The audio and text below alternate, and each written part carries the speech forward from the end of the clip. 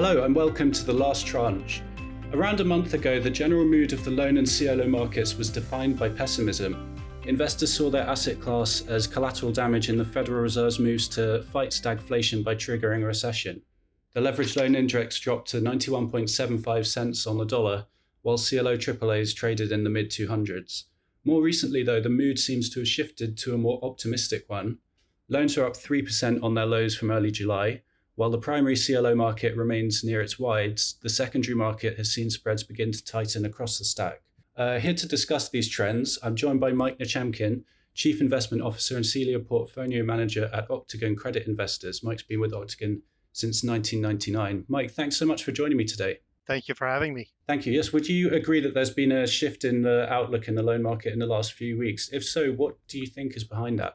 Oh, absolutely. There's been a very dramatic change in the market, but I would say not a 180-degree change. The market is still sensitive to risk and pricing in risk. Managers are very active in trying to manage their risk and be more defensive in their investing. There's been multiple changes since the bottom, I think was probably around July 6th of this year, and those are really both fundamental and technical changes. So on the fundamental side, I think most importantly is the earnings for the second quarter have come in and have been really much better than feared. The market had really been assuming the worst, and they came in better than that. I often look at the S&P 500 earnings as a guide to how our companies will report. Typically, our borrowers tend to be private and report later. The S&P 500, according to Bloomberg, saw revenues up 14% and earnings up about 8%. So not outstanding numbers, certainly lower than the previous quarter, but still not indicative of an earnings recession. We track our borrowers. About half of our borrowers have already reported, and we've seen similar kinds of trends in our market as well. So certainly not seeing broad declines or average declines. I would note that there's a lot of dispersion, though, so the average doesn't tell the whole story. There's also been economic data points which have been, again, either favorable or not as bad as expected. And we're also seeing support from the broader markets, especially equities and high yield. On a technical perspective, we saw a bunch of capital come into our markets really late June, early July from print and sprint deals, which were done, helped really move the market higher. Retail mutual funds have been seeing outflows, continue to see outflows, but they're coming down. They're moving in the right direction. We've also seen some repayments, an increase in repayments in July versus June, and that's given investors more money to put to work, and very light new issue at the same time. Yeah, it'll be interesting to talk about some of that dispersion you pointed to a little bit later on, but just to sort of continue with the macro picture, I remember at an industry conference in July, the CLO conference in Las Vegas, it seems sort of almost universally accepted, whether you're talking to managers, investors, bankers, that forward-looking trends for both the loan and CLO market were probably negative. What do you think it was about the sell-off that people got wrong? What were people missing? One thing I think was really interesting in the sell-off was how much it was driven by liquidity. One interesting data point we discovered was that while the leveraged loan index was down about 450 basis points as of June 30th, if you went into the index and you looked at the smallest deals in the market versus the largest, so deals under $500 million in size, those actually outperformed the largest, most liquid loans by about 225 basis points. So the smaller deals were down about 300 basis points, while the largest deals over $2.5 billion were down about 540 basis points. So I think that's instructive. The smaller deals presumably aren't trading as much. The marks didn't move as much, but it's indicative of how much investors were selling the larger, more liquid loans that were easier to sell. We had a few loans that we liked quite a bit. I'm thinking about one of the largest healthcare loans in the market, one of the largest cable loans in the market that traded down really dramatically, 7, 8 points top to bottom. The credits were unaffected by what was going on and probably unaffected by what we would see in a recession if it came to that. But they led the way down because they were very widely held, very easy to get a bid, and investors were able to move large amounts of those. I see. So is it a situation where the selling seems to be, for the holder, the investor, to sort of get more liquidity rather than anything sort of to do with the actual credit quality of that loan? We saw a lot of that. We saw that in the spring, where in some cases some of those double B loans and others were actually trading lower than single Bs. We were able to swap from single B assets into double Bs and actually pick up a little bit on the price. And that happened again really with a vengeance, I guess, in June, July, where investors were selling what they could, the most liquid. Conversely, those loans were really up the most in July and August. So they're the first to spring back. And what we saw is the dealers had very thin inventories typically. Once the redemption saw, there was a lot of crossover selling from high yield funds and other types of funds. The mutual funds seemed to have gotten to where they needed to be.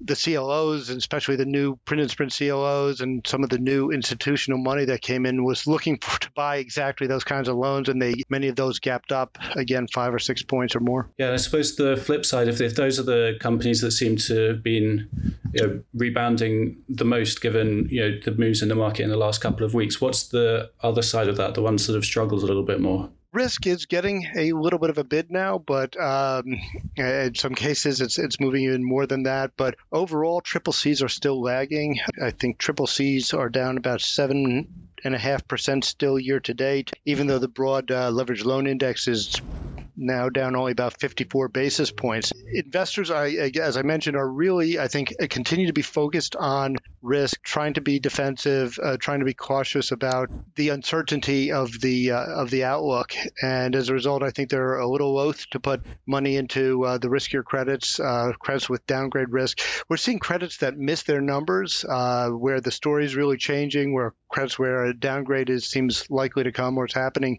Those are typically trading off still pretty materially. I think that's a healthy sign that investors are still really differentiating on risk and not just buying everything, buying whatever's cheap to put money to work. Right. Yeah. Much of the conversation this year has been revolving around the word recession, whether the possibility of a recession, the severity of a recession, are we already in a recession? Those kinds of questions have been asked. Obviously, the recovery is not just loans, it's in a lot of different asset classes, but that fear has obviously not entirely dissipated. What's your own view on where things stand in terms of the recession, and maybe what's the Octagon in-house view of that likelihood now?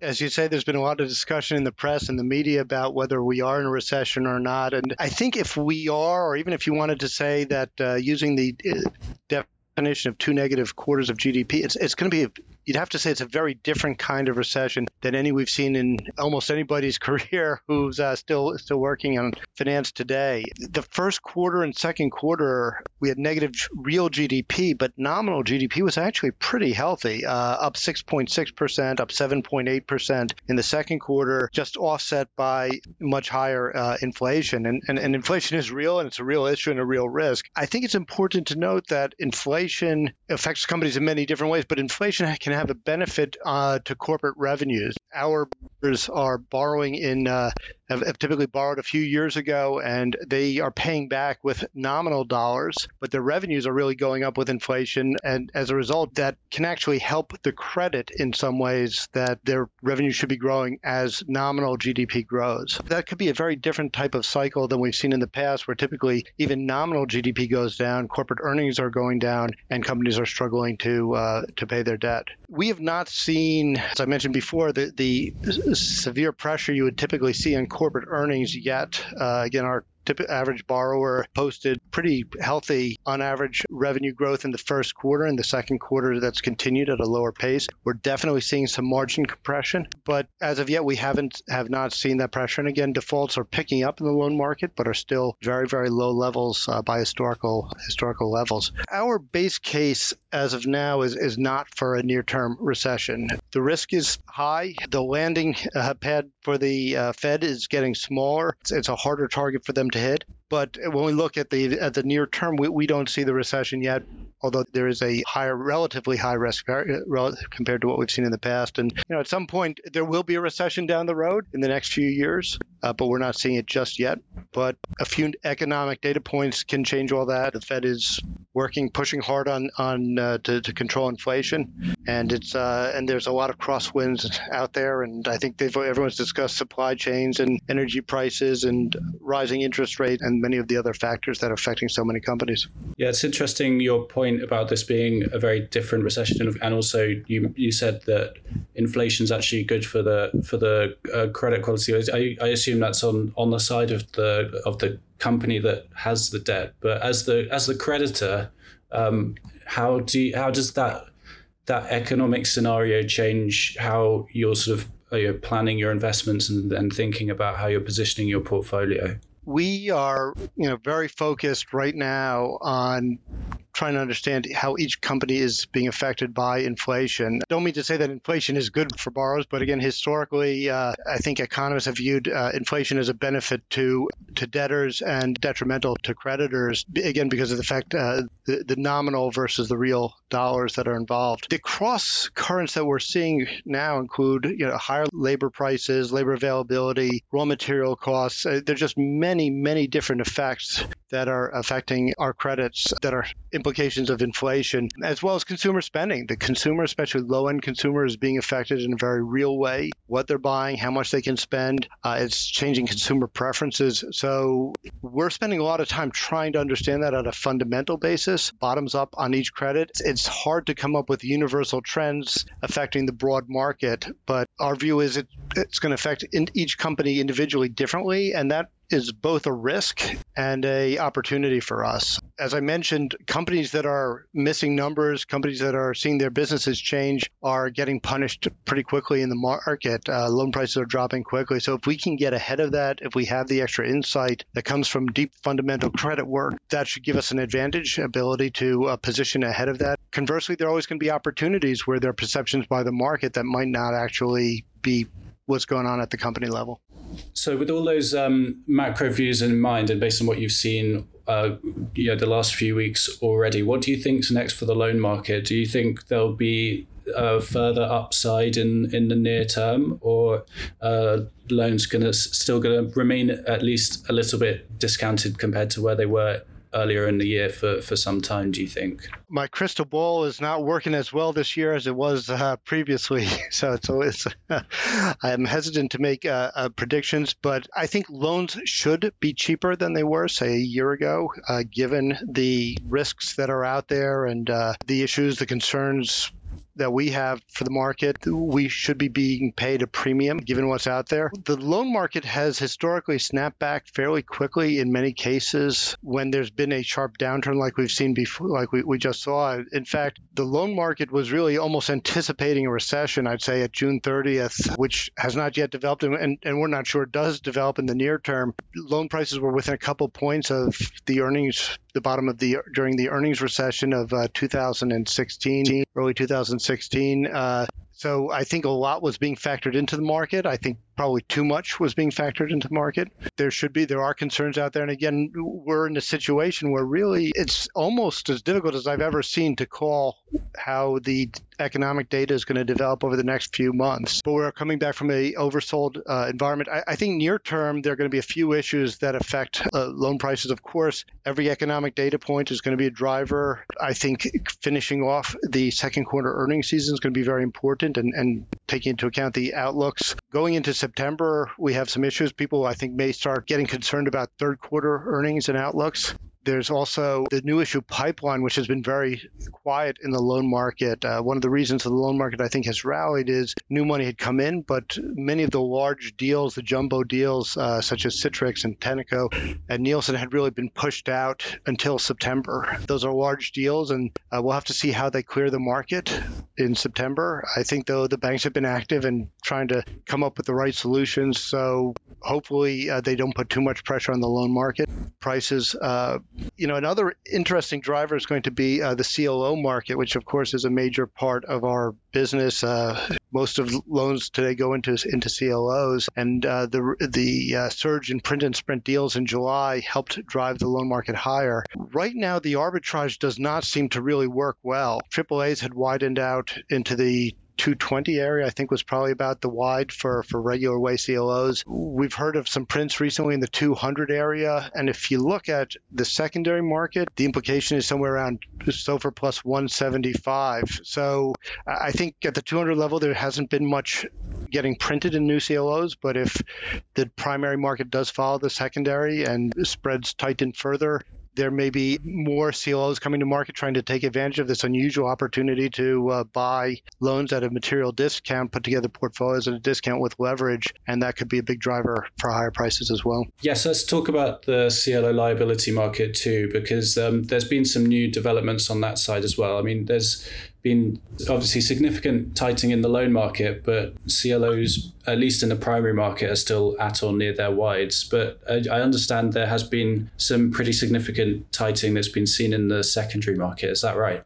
Oh, yes. We've seen that again in the AAA side. We're seeing that on the BB side, perhaps 100 basis points or more of tightening. And it feels like there's been much more demand. Investors scrambling for paper that's cheap out there, especially BB level and other tranches which are offering a lot of value. So investors have actually been chasing prices up there in the secondary market, and that may convert into the primary as well. To the extent the weighted average cost of capital continues to improve, that will help us get closer to a point where the arbitrage becomes really interesting again for CLO equity investors and may lead to more CLO formation. The problem is it still feels like CLO liabilities are a step behind where the loan prices are. The last time loan prices were in the 96s, AAAs were in the 140. So if that's where we need to get back to, we're still quite a ways from the levels of earlier this year. Yeah, one statistic that surprised me is that issuance is down actually less than 10% relative to 2021. That's CLO new issuance, and that was a record-breaking year by quite a substantial way. I mean, there's been a lot of naysayers and big investors that seem to be sitting on the sidelines of CLOs, at least temporarily, but there's still a lot of activity in that space, clearly. Yeah, it's interesting that the first half, I guess through the spring was a pretty busy period. But I think what's really interesting is we've seen the surge in print and sprint deals this year. And it used to be very much a niche type of market. We had done deals back in 2016, and it was kind of an unusual. There were only a few players prepared to take that kind of risk, only a few managers who were able to execute on them. We saw more of that in 2020. I think many of the top tier deals were quite successful. And I think that past success has led to more interest, and we've gotten a lot of inbound calls. It seems everybody wants to put the trade on, or wanted to put the trade on when it was still working in the second quarter. I think there's acute interest in being opportunistic and putting money to work in that kind of opportunistic scenario. So finally, just before we wrap things up here, I did want to ask you, as you sort of look at the loan market and the investing environment over the sort of short term at least, what do you think is the biggest risk that you face as a loan manager? For us, it's really about fundamentals. And we're in a period of uncertain fundamentals. There is a softening of the economy. That's clear. There's a softening of corporate profits. There's a lot of dispersion out there. Again, I mentioned the averages don't look so bad, but there are a lot of companies missing, a lot of sectors under more pressure. So for us, it's really about understanding the credits at a fundamental level, understanding the bottom up. We do expect defaults to increase. We expect negative rating actions to increase quite a bit. A few months ago, we were still seeing more upgrades than downgrades. Today, S&P, I think, is somewhere around 1.7 times downgrades to upgrades, and the market is really reacting strongly to those. So it's not just a matter of, are the rating agencies right, but it's a matter of that's going to drive the price of the assets. That's going to drive your total return and your performance. So that's a big factor as well. I think the rating agencies are showing an increased focus on really being proactive, trying to be ahead of the curve and move quickly, more so than they had perhaps in the past. And we saw that in 2020 as well. Mike Nechamkin, thank you so much for joining the Last Tranche today. That's Mike Nechamkin, Chief Investment Officer and Senior Portfolio Manager at Octagon Credit Investors. Thank you. Thank you, Hugh.